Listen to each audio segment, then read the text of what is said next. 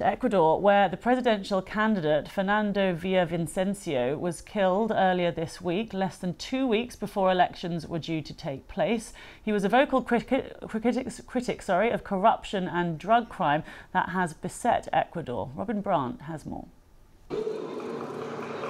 Two daughters say goodbye to their father. Inside the flag-draped coffin, the man some in Ecuador wanted to be their next president. One supporter can't contain himself. He calls the police hypocrites for failing to protect Fernando Villavicencio. After his assassination, this country is now in a nationwide state of emergency, on the edge of a precipice. But his government-provided police guard couldn't prevent this 4 days ago. This was the moment, leaving a rally, that the man who'd exposed corruption was gunned down as he got into a car.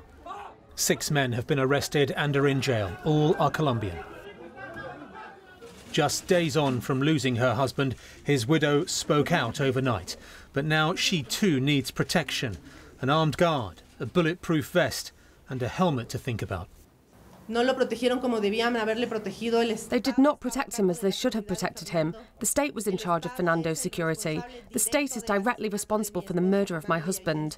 The state still has to give many answers about everything that happened. His personal guards did not do their job.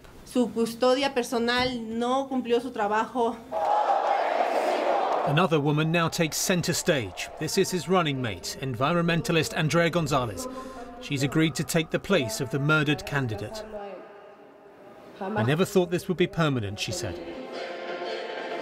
The bulletproof vest now an essential part of her campaigning uniform.